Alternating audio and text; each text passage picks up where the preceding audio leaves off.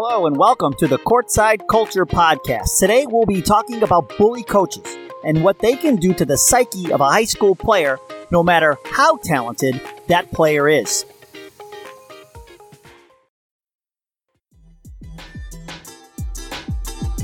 Hey Hoopheads, we appreciate you listening to this episode of Courtside Culture.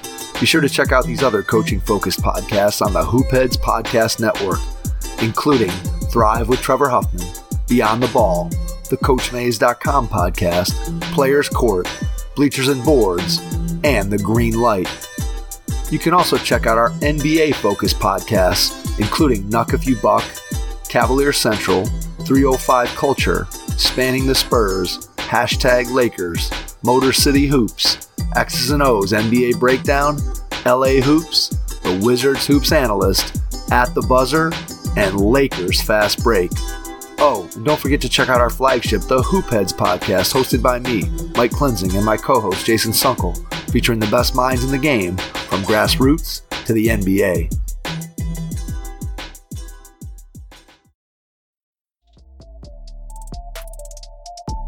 Hey Hoopheads, we all hate ankle sprains, and they happen way too often. Ankle injuries are the number one sports-related injury. Arise is trying to change that. With the iFast, your athletes get preventative protection and full mobility. Athletes no longer need to wear bulky braces that limit performance and give mediocre protection. Anyone playing sports should be using these products. Keep your athletes in the game. Don't wait for them to get hurt to take action. Visit www.arise.com/team pricing to learn more. That's ARYSE.com. Hello and welcome to the Courtside Culture Podcast. I'm Dave Grinjinski, and today we're talking to Coach Lewis Shine.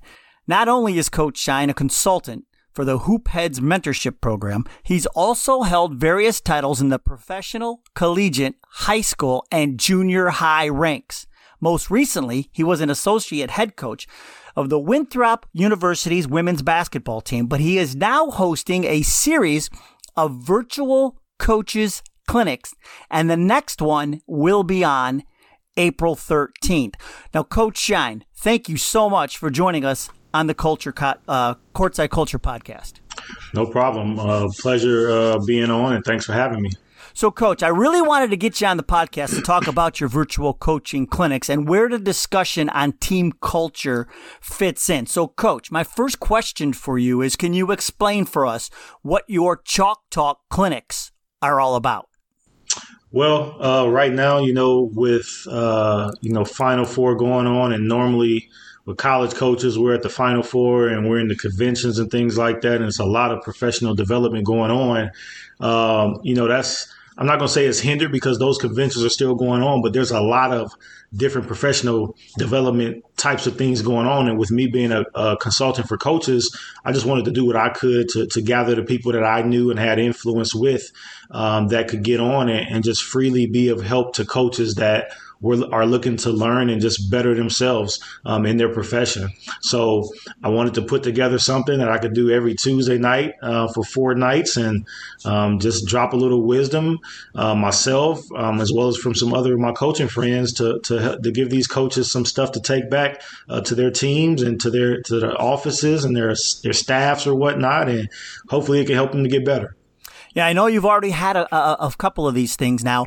What kind of conversation, where's the conversation been going? Oh, man, there's been a lot of conversation. The first night I had Joseph Price, which is a Notre Dame alum, an 18-year NCAA head coach. He dropped a lot of nuggets. He talked about different offenses. He talked about just his journey and just being a part of the coaching tree that he's been a part of, some of the things that he picked up and how he some things that he took from different parts of other people's games as far as coaching and how he added his own things and just, his experience and some nuggets that he was able to add just from his playing days. I mean, it really helped the coaches. And then I had Scott Fields, who is 15-year FIBA coach, 14-year NCAA coach. He dropped a lot of nuggets. He also was worked with Jerry Sloan with the Utah Jazz. And so he had a lot of different experiences that he shared, that he saw. He talked a lot about player development. We went into culture. We went into a number of different things. Of course, with it being a chalk talk, we had a lot of basketball talk as far as plays, as far as what types of things that you do off of, horns and just all kinds of things like that, man. So it's been a really good time so far, and a lot of the coaches had a lot of great feedback, after those sessions. So it was awesome. So is this something that was essentially precipitated by the COVID restrictions and things like that, where coaches weren't able to get together as much this time of year? Actually, that may have been a little bit of it, and that's what has pushed everybody to be on this Zoom craze or Google Meet craze. And so, it's pretty easy to get together like that with everybody being around the country. And on that call, we have coaches from coast to coast that were on that call. I think last week it might have been even some international coaches or whatnot, maybe like Canada or whatnot. But, I think it was just something that for me, with me helping coaches, is just an extension of my arm to be able to help where I can touch more people versus maybe being at a coaching clinic, which I just had to cancel one that I was doing in Northwest Indiana just because a lot of coaches still aren't coming out. And so mainly it was just an extension of just being able to do a lot more with a little, not being able to get out. You can get on virtual and you can kind of touch more people. So it's just something that I was probably going to do regardless. It's just that right now we can only do it. It's limited. And so the virtual world has made it a lot easier to get to more people. Well, what I love about this is it goes to show how, and part of the reason I like doing this podcast and talking to coaches and picking the brains of super smart people like yourself is I think everybody can learn from it. And, and you're kind of proving it by doing your virtual coaches clinic. You're coaching up the coaches in essence. Yeah. I mean, I was helped when I got my start. Somebody helped me. Other people, opened the door for me to be able to come in their gyms and learn. And I had certain numbers of coaches that I could just call and ask questions, And so, when you're young in coaching, I would say even when you're older in coaching, you can never stop learning in coaching. You know what I'm saying? As long as you're losing games, you know what I'm saying, at any capacity, like if you're losing one game a year, there's something that you can still learn. And even if you're winning, there's parts of your program that you could still learn how to do better. It's a never ending cycle. And I think that even with a program or organization or a team, what kind of team, whatever level, there's several is the understatement, but there's so many aspects of a program that you can find to better yourself in. So nobody's arrived, and I think with that, that's why it's such a pleasure to just do what I can to, I don't know it all, but I've been able to learn some things and have some success at some things. And those are the things I try to share. And even the things I haven't had success at it, I can still share where I bumped my head in hopes that another coach can say, you know what? Okay, I'm not going to go over that bridge. It's got a hole in it, And so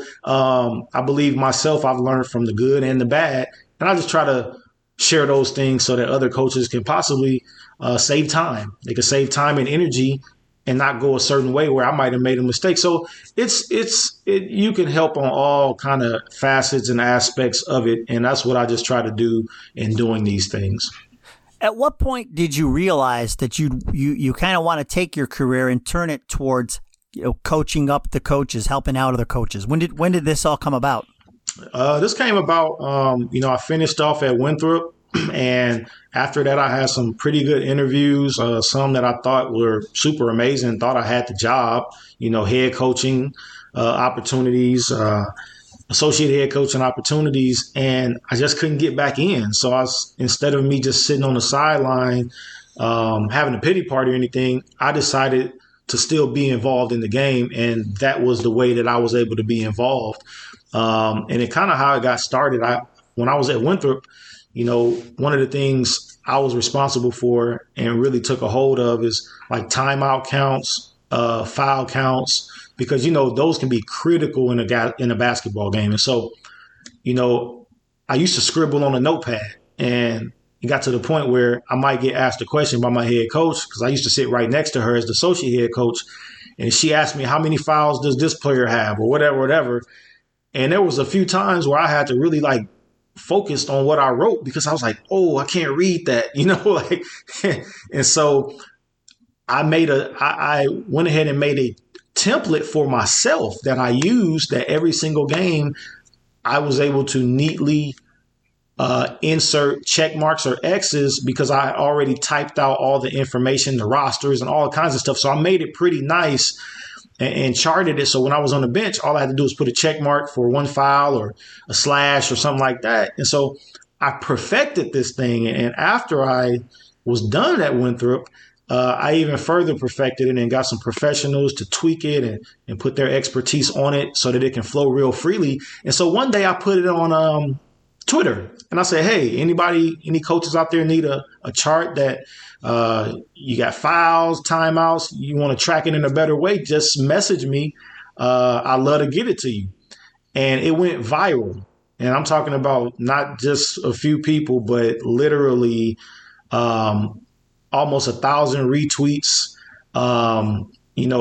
The Clippers reached out to me, the Indiana Fever, Baylor, several different high programs, coaches outside of the country, as well as all of the, in D2, D3, NAIA high schools, you name it, people were reaching out to me for it. And so I was like, you know what?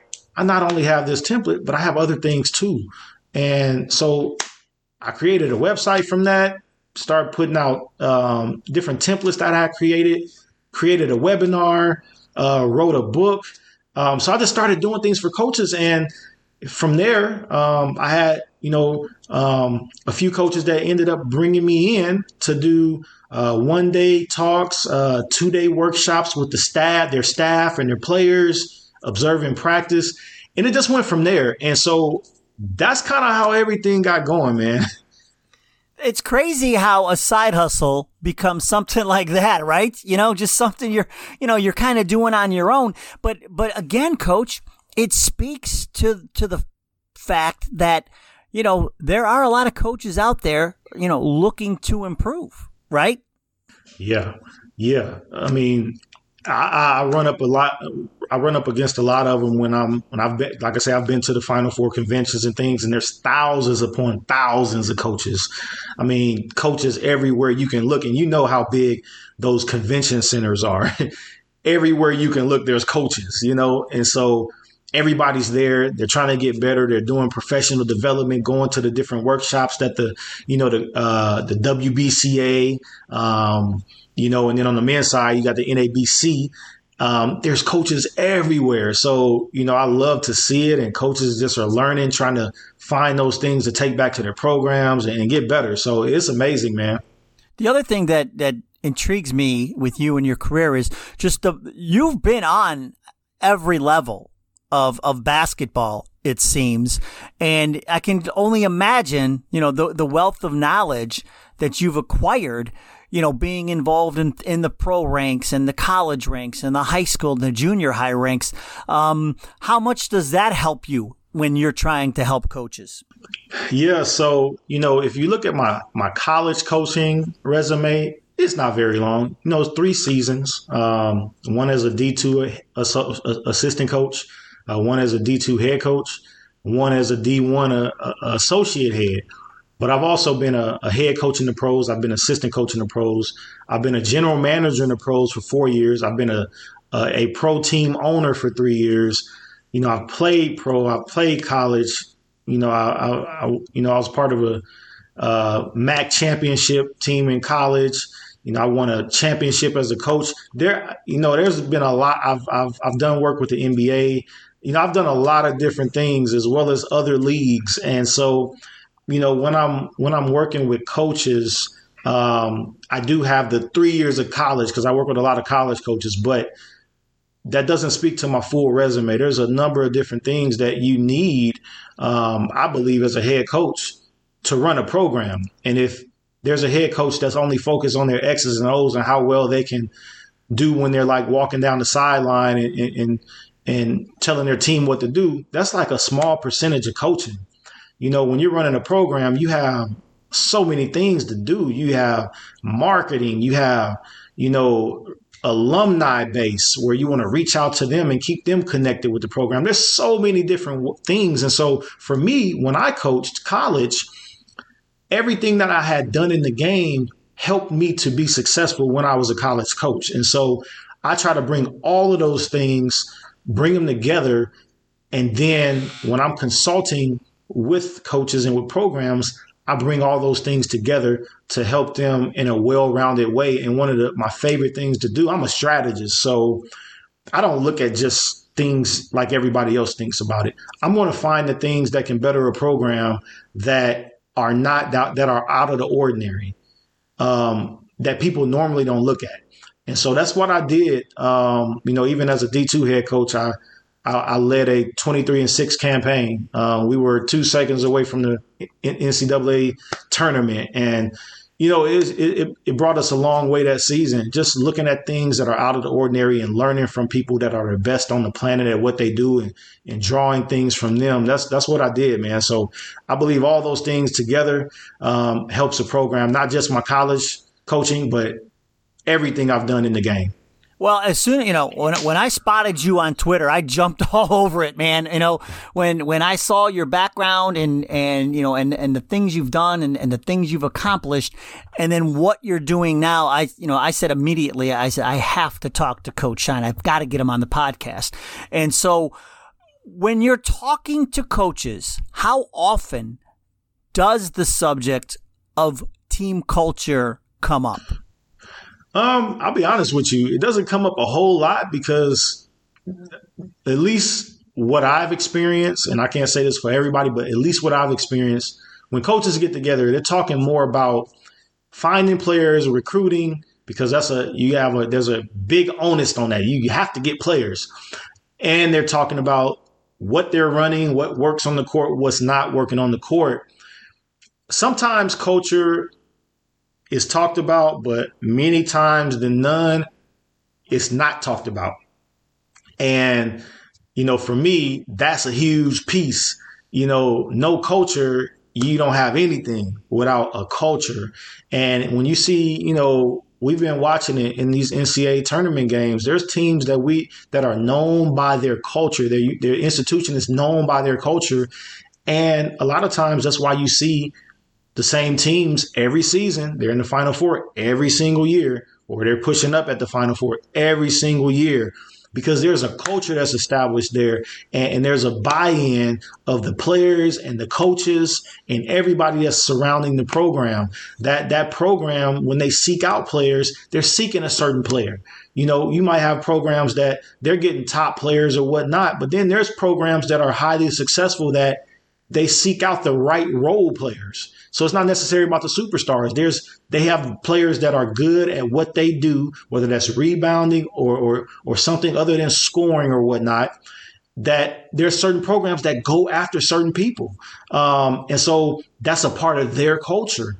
So, you know, culture can take a lot of different shapes, but you can tell the teams that don't have a culture in place and teams that have a culture in place. And when you have the right culture and it's been strengthened over time, it's very hard to not be successful. So, you know, I don't hear a lot about it, but the ones that I do hear it from, those are the kind of coaches and people that I tend to gravitate towards because I'm a big culture guy.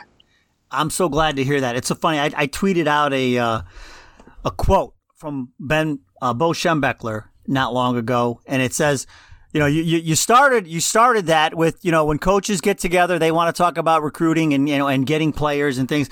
But this quote from Bo Schembechler says, when you lose out on a recruit, that player may beat you once, maybe twice a year. Recruit the wrong person who doesn't fit your culture, and they will beat you every day. And That really, I mean, it just struck a nerve with me, and what you're, and everything that you said, I 100% agree with, and so it sounds to me, Coach, like you feel the same way that I do. I think coaches need to be talking more about team culture and how to build it and how to develop it successfully. Yeah, team culture, man, it's what, if you focus on that primarily, it can produce wins, and not just on the court, in every aspect.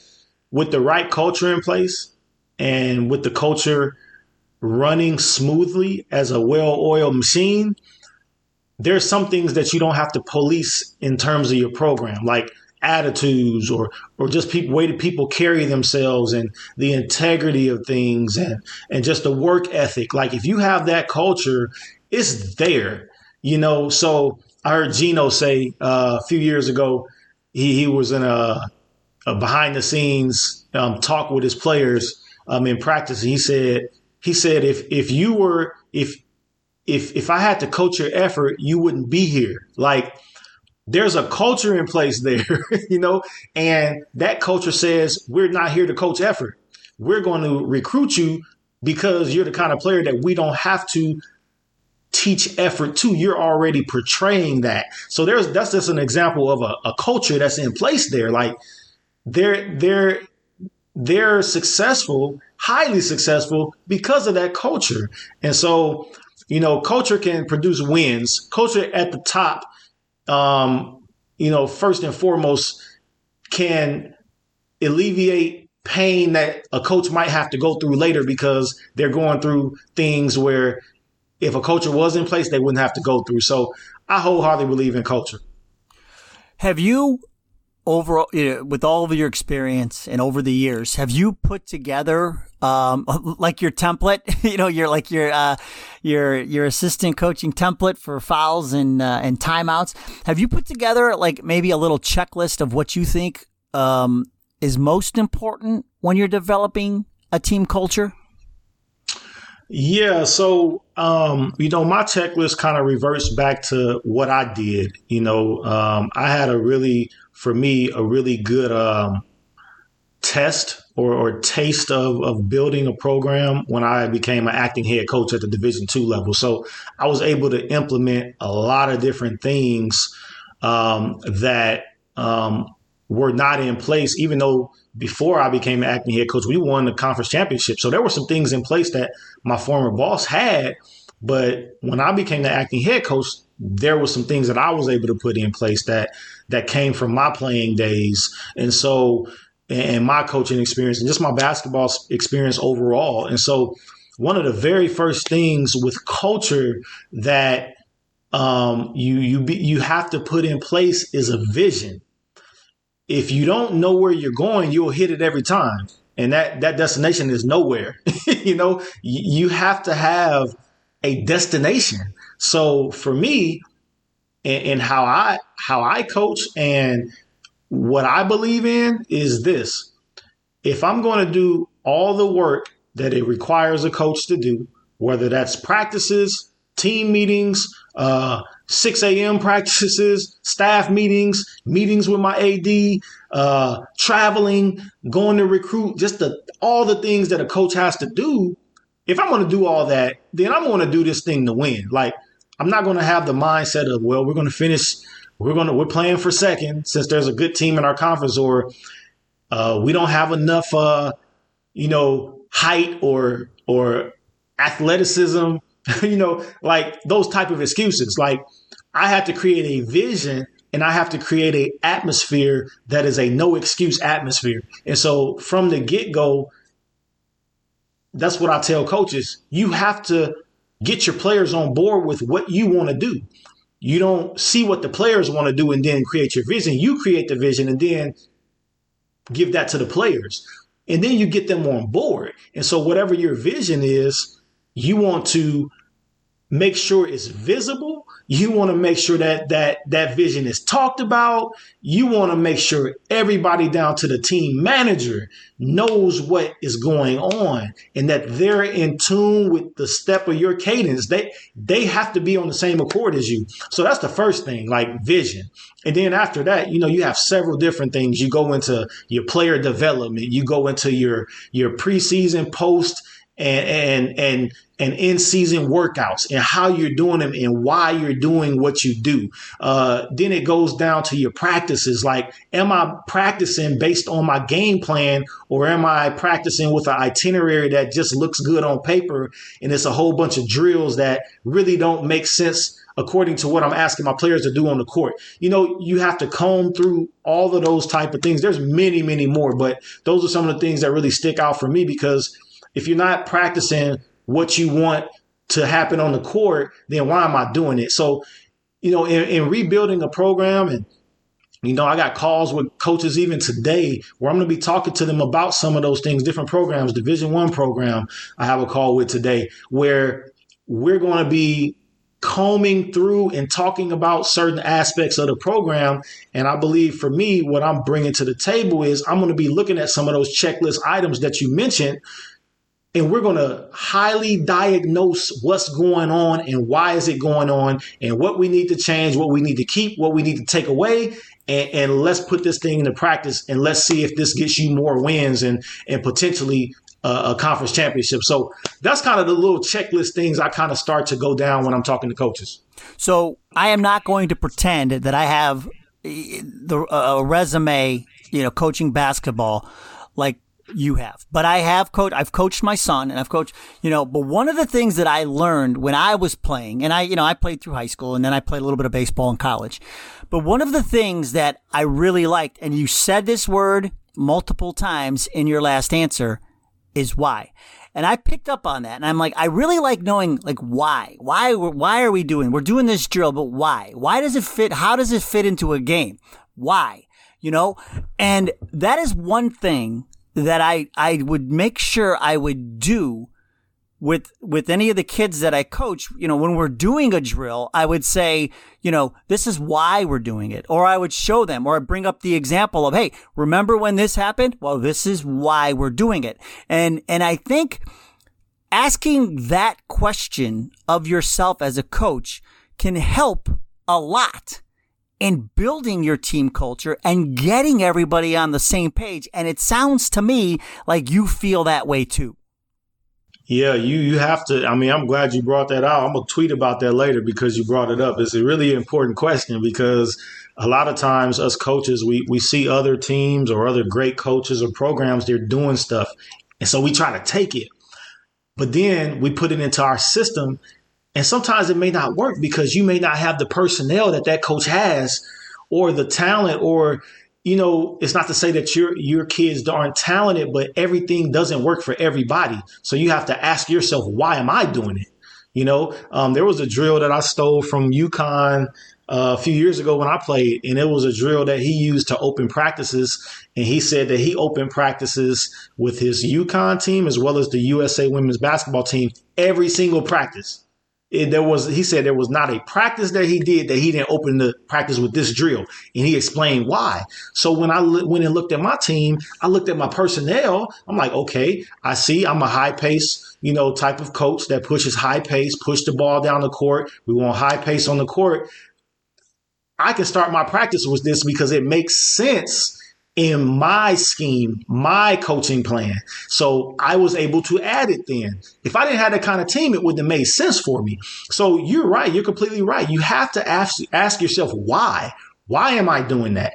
That's one of the best questions that a coach can ask. And you can go from A to Z in everything that you do as a coach. Why do I recruit like this? Why do I coach like this? Why is my practice at this time? You could go down the line with it. One of the things that, and to your point, again, I was coaching AAU when my son was in 7th grade. We had a good team. Thing is, we didn't have a lot of height. And like to your point, you looked at the team. The first thing I did when I knew who we had on our team was I looked up small ball offenses, because I asked myself, why would we even try to run? We're not going to put our backs to the basket and go toe to toe with the trees. It's just not going to happen. And so, again, to your point, even from an X's and O's perspective, along with the team culture, you ask yourself why. And when you start looking at it, the X's and O's and the culture, to me, are so intertwined without coaches even realizing it, it seems, because you're saying we don't talk about this enough, but the X's and O's and the culture, it's so intertwined. I just, to me, they really just go hand in hand, culture and what happens on the floor. Exactly. I mean, I think that, when you're a coach, you have to first know who you are and know what you're about and what you can bring to the table, and then what you want out of the program. Once you know those things, now you can set your culture. Once you set your culture, now you want to broadcast that culture to everybody that's a part of the program. With that culture is going to carry a certain type of game plan that you carry on the court, because you can't have a high power offense, but your culture is lacking. So now you have to figure out how you're going to trust those players to do certain things within that offense that they may not be able to do if you can't trust them to be on time to practice. If I can't trust them to be on time to practice, how can I trust them to get back on defense or be in the right position on my full court press? So everything goes together, and when it goes together, it's like a sweet song on a summer night. It's like a well-oiled machine. It just goes lovely. And so I think they all, like you say, they're all intertwined. And the great teams, you see how intertwined those things are. They really flow together.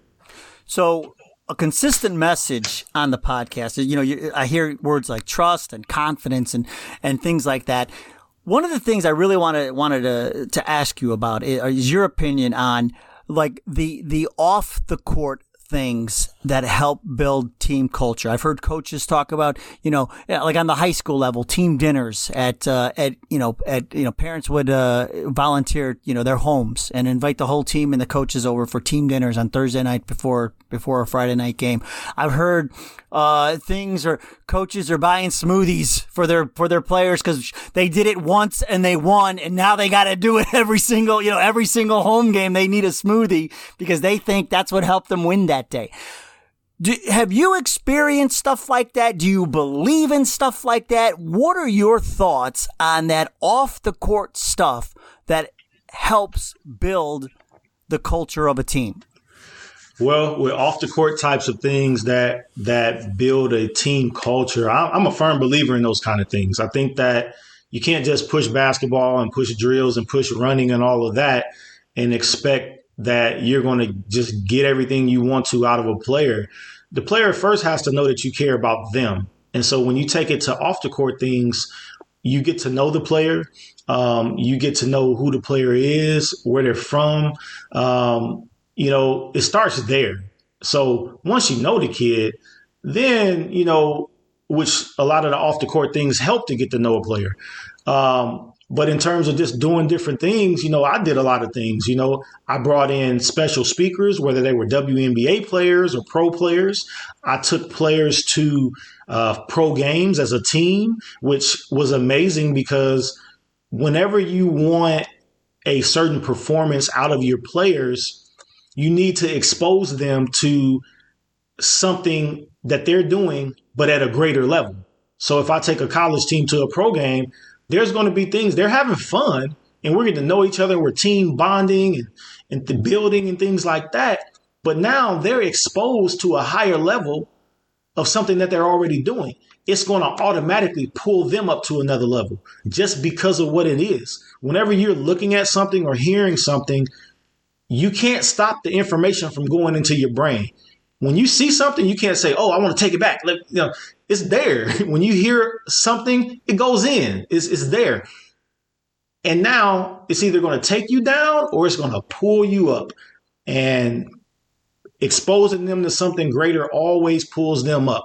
You can do other things, too. You can take them out to eat. dinner and a movie. You can do team building exercises, ropes courses, and different things like that. There's just a number of things you can do. I'm a firm believer in it because it only strengthens your team. And when you look around at the great teams, they do those kind of things. They have pop-ups where pro players will pop in and do the pregame talks.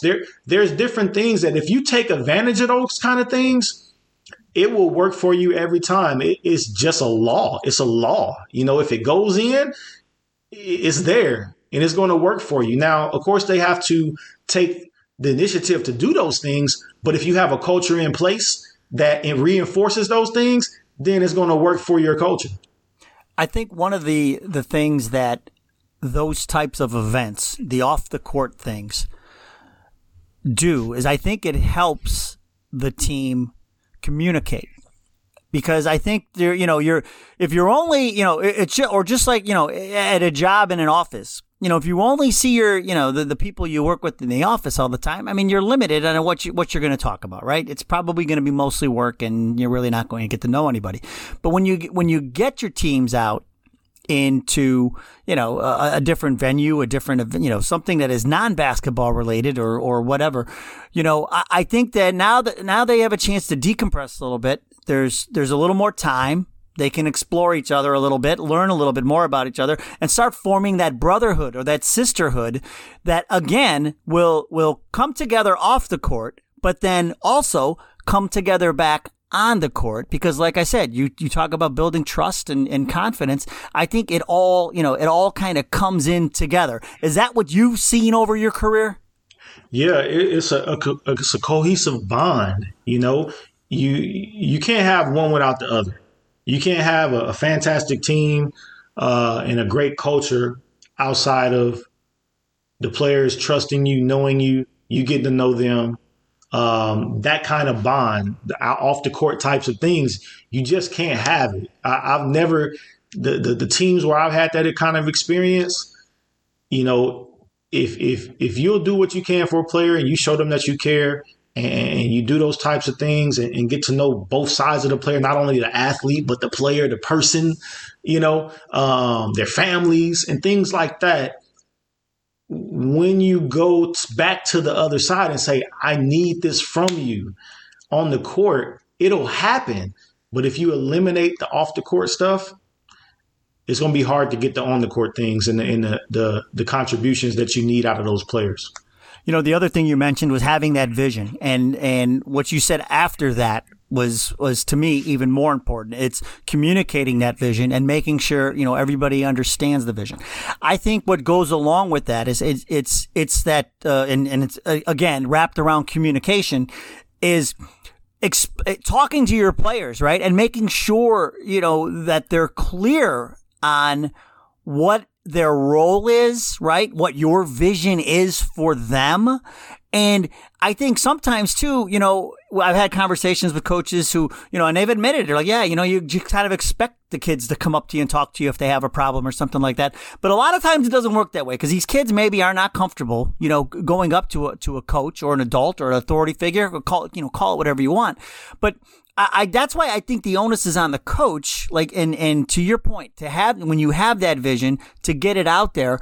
Have you been in those situations, where you're trying to get your vision across and you go to the player individually? How do you communicate their roles to them, your vision, and just to make sure whether it's, your best player or the person at the end of the bench, how do you accomplish that? As a coach, an assistant coach, whatever role, you were in, how do you accomplish that? Well, I think one of the things that we have to look at is just the culture of basketball in general. And with the culture of basketball, all the attention goes to who can score the most points. So now when a coach comes to their players, we first and foremost know that one player can't score all the points. Neither is every player on the team going to score a lot of points.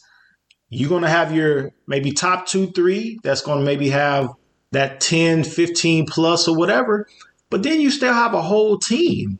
And so how do you make every player feel like I am equally as responsible in my role as the person that's scoring 20. Is my role equally as effective and important? That's what a coach has to ask themselves, and then have to go to work on making that happen. Because the person that we look back and see Dennis Rodman. Okay, his role was equally as important as the person that scored 20, 30 points. Because if he leaves a game with 29 rebounds and 4 points, that's good enough for a player of the game for me. You rule the rebounds, you're going to rule the game and win it many times. And so everybody must have a role. No player should not have a role. They should know exactly what they're expected to do, and that is expected of them. And then they should be graded based on how they carry that out. And the entire message that should be preached is every role is equally important. And we are a team, and we're going to do this as a team and accomplish this as a team. I think going at it like that is the best way, because, like I say, basketball, the shiny thing is how many points were scored. That's the shiniest, attractive thing. And that can make players think, well, if I'm not scoring any points, I must not be good, when that's not really true. Because there's other things they can be a hustle guy or lady. They can be that player that is a good leader on the court, a good floor general, and may not score a lot. They may be that sixth man or seventh man that comes and brings the fire, that keeps the team going while the starters are getting the rest. It's a lot of different roles, and so I think those have to be defined. And when they're defined and then they're met because the players know what's required of them, then there can be a great synergy amongst the entire team. Coach, I couldn't have said it better. I so agree with you. And really, this is one of the main points I always hope that would come across in the podcast, because I'm with you. I think, if you're going to keep somebody on a team, right, they should have a role. And like you said, whether it's, and I've seen all the good, I'm with you. I've seen enough good teams to know, just by watching a team, when player A comes in, that's their defensive shutdown person right there. And she's going right on their scorer because the scorer's getting hot and she's in there to shut her down. She knows her role. It's very clear. She's bought in now, right? Because she knows her role, which adds to the culture. To me, that communication and then delivering on the communication. So you can't tell a kid, hey, you're going to be my sixth man. But then he doesn't go in until, 8 or 9 on the bench, and then he's going, what's going on? And now he's not clear what's going on. Now he's walking around in a dark room, not sure, bumping into things, looking over his shoulder. Now he gets out on the floor, and now he's thinking, well, wait, I thought I was the sixth man, but here I'm the ninth man. I don't want to mess this up. You know what I mean? It just destroys everything. It destroys the kid's confidence. And to me, and really it just goes back to that communication from the coach, carving out that role, and again, getting that buy-in and creating that team culture. Do you agree? Am I off base by saying that? Oh no, you're right on. You are right on the money, man. Then again, we're not even talking about X's and O's. We're talking about things behind the scenes that happen before we even get on the court. And so you're spot on, man. I think those things are so important, and I think there has to be a premium on those kind of things, because we see a lot of teams that don't have the chemistry, and we look on TV because we're watching the games naturally. But when we see a team that's just out of sync, I can name 10 things that is not happening that are leading to what you're seeing on TV. There's a checklist of things that you can go down, okay, how's your team chemistry? How's their team bonding? How's practices? How's the relationship between the coaches and the players? There's just a number of things that you have to go down to check out, because you don't just see a team and say, oh, they're just out of sync, or they're just, there's things that are leading to that. Those checklist things are the trees and the branches, and what you're seeing on the court, that's the fruit, so the fruit don't fall far from the tree, Man. so. Coach, I'm telling you, I would love to coach with you. I could just, boy, oh boy, we are a match made in heaven.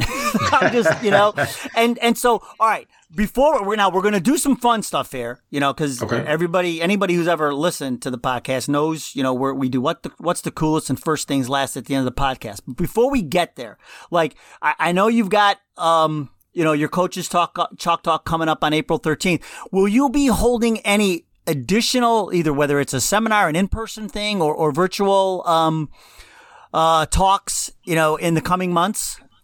Yeah, so we actually have a couple of the Chalk Talks. The April 6th, we have one where I have a really special guest. And then the April 13th, like you mentioned, I'm actually going to be closing the Chalk Talk out for at least those sessions, those 4 sessions. I'll be closing it out.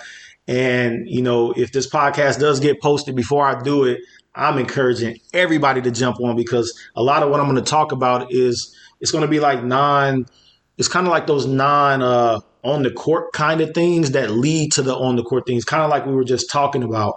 And so I want to really dive into a lot of those different things that normally coaches don't talk about, or normally we don't get the teaching about. A lot of times we might go to Chalk Talks or different sessions and they're talking about their pride and joy, whether that's their full court press or their zone or something like that. But there's so many things behind that if you do, then what you want out of a play or a zone from players, you'll get.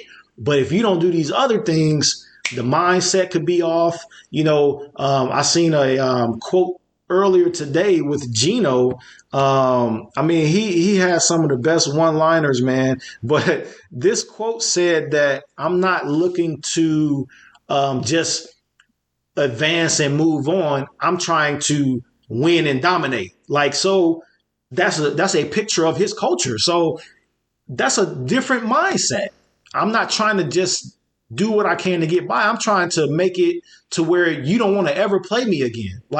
It's a different mindset. So I'm going to be talking about some of those things, because if you can change that mindset, then it changes everything. You as a coach, the way you recruit, the way you write your practice itinerary, the way you push your players, the way you vibe with your players off the court, it all ties in together into the same mindset. So I'm going to be talking about a lot of that on April 13th, some amazing stuff.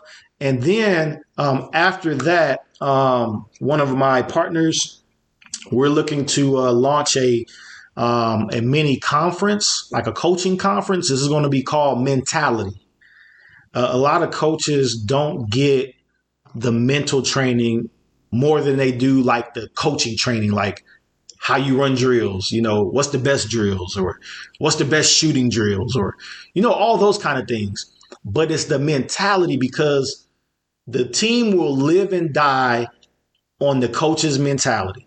If you have a coaching mentality that says, well, we're not going to be that good this year, this is a quote unquote rebuild year because we don't have the most athletic players. Okay, that's going to radiate through the program, and that's what's going to set the bar. But if you have a coach that says, you know what, I just got dealt a hand from a deck of cards, and yeah, I got 5 2s and I got some 3s and maybe some 8s and 1 10. I don't have no aces or no face cards, but I'm going to make it happen.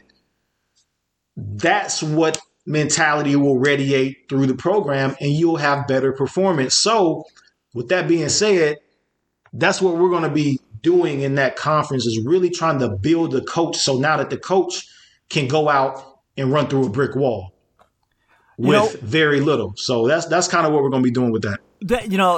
It amazes me, Coach, how so many coaches don't see what you were just talking about. And what really pushed me to do this podcast, it's kind of a long story, because of COVID this year, the high schools, they weren't, you weren't allowed to have people at the games. And so they were live streaming, and I used to do play-by-play. I started doing play-by-play for one of the high schools around here. And, and it led me to the folks at Hoopheads Podcast Network. But I will tell you that when we were talking about what kind of podcast, I would do, I said, I'd love to do one on team culture. Because I watched, this is from the same school, Coach. I watched these two I watched both their seasons play out. It was a boys team and a girls team. I watched both their seasons play out.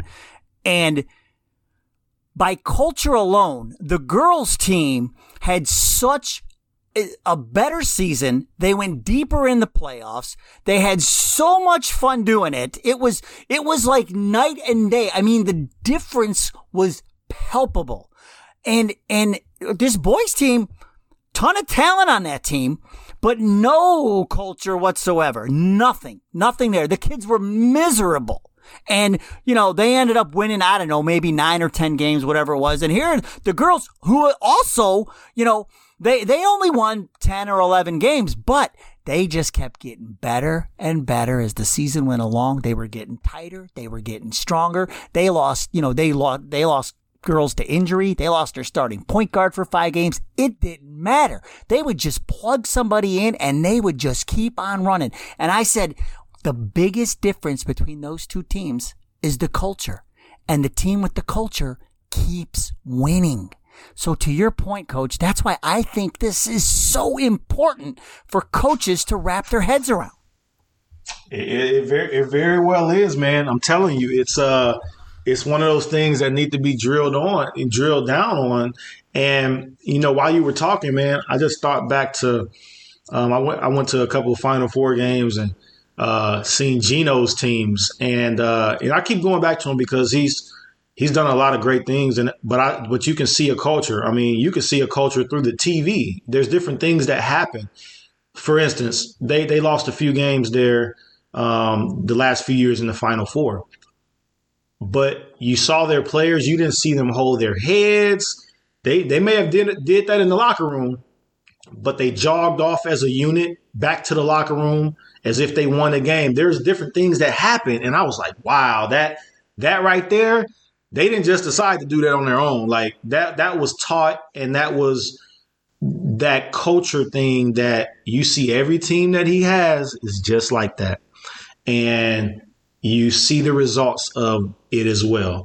And that culture piece is amazing. And the mentality piece is even more amazing because before you get to the culture, you have to have the right mindset.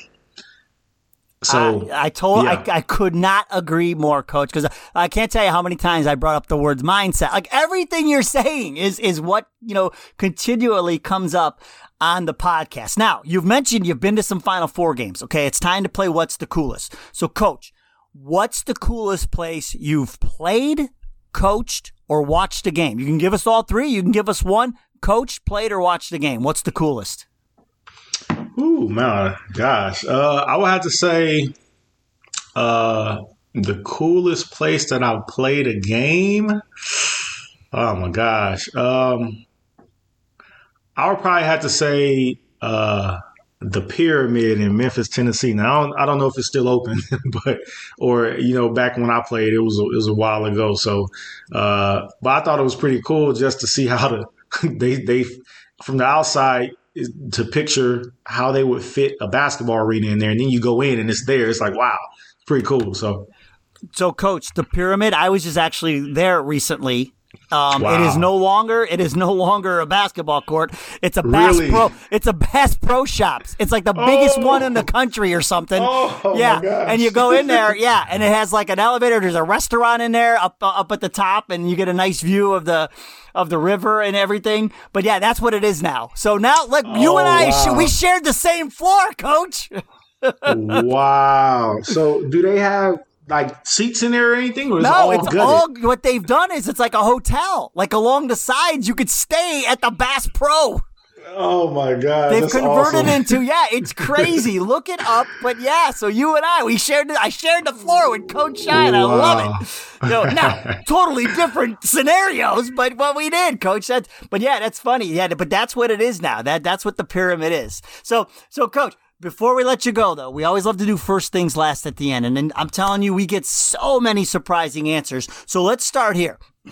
What was your first job? Oh, picking up paper in apartment complexes when I was growing up in Chicago. Coach, Got paid. you know who else used to pick up papers and paint the lines in a parking lot at an apartment complex? Back in college, that was me. Yeah. Telling you, Coach, we're a match made in heaven. I love it. There it is. Do you remember your first car? My first car was a Honda Accord, 4-door stick. It was all white. This was back in probably like a 1993 or 4, something like that. I'll tell you, a lot of people, their first cars are white. I don't know why, but that's been coming up a lot too. It's kind of funny. So, do you remember the first record, CD, or cassette that you bought? Ooh, that I bought? Oh my! Or do you remember, or just having? Do you remember what? Yeah, I can remember the first CD that I bought. It was probably Monica. One of them days. I think that's the name of the song, but when I was in junior high, that was pretty popular, and I can remember the CD cover and the way it looks and the way she was standing on there. I could see it like it was yesterday. I'm not sure if that was the name of the song, but yeah, that was one of them, I think. Do you remember your first concert? My first concert was the Cincinnati Jazz Festival on the Cincinnati River that was my first official concert before I went to Miami, Ohio. That was a gift. My dad took me to the Jazz Festival. Now, when I was growing up, I went to a lot of jazz festivals, in the park when I lived in Cali, but that was my first official concert. That's a good one. All right, now, present day, here we go. What is the first app that you check every morning when you get up and grab your phone? Twitter. Yep. Twitter's a consistent one. I'm a Twitter guy too, and and then I moved from there. I'm gravitating a little bit more towards Bleacher Report too. I kind of like that one. Now let me back up though. That's the first app that I check when I get done, with my morning devotion and praying. But the very, very first app that I go to is my Bible app. That's the very first one. So I had to back up on that one. There you go. Well, Coach, I can't thank you enough for spending some time with us on the podcast because, man, this conversation has been so enlightening. And like I said, Coach, I can't thank you enough for coming on. I really appreciate it. Thank you, man. I'm honored to be on, and I appreciate your time and having me. So if people want to reach out to you on Twitter, can you go ahead and give them your Twitter handle so they can find you? Yeah, I'll give them everything. My website is www.lewisshine.com. Got a lot of coaching materials on there, ways that people can get on and book me to either be a consultant or speak or work with your team, as well as on all social media, including Twitter. I am at Lewis Shine, at LEWISSHINE. Please give me a follow, message me. I would love to connect with you. Well, Coach, if a dope like me can find you, the smart people will be able to find you. I promise you. But again, thank you so much, Coach, for coming on, and let's keep in touch, please. My pleasure. Let's make it happen, man. All right. Hey, now remember, if you know a great coach who's doing great things, winning games, building a great team culture at the same time, we want to hear about them. You can reach out to us on Twitter at CourtsidePod1, on Facebook and Instagram at Courtside Culture Podcast, or you could email the show at CourtsideCulturePodcast@gmail. Remember, folks, build up your player strengths, find them all a role, and you'll take them all from good to great. We'll see you next time. Thank you for joining us on the Courtside Culture Podcast. So remember, build the good in your players instead of focusing on repairing the bad. Find your players a role, each and every one of them, and take them from good to great. We'll see you next time.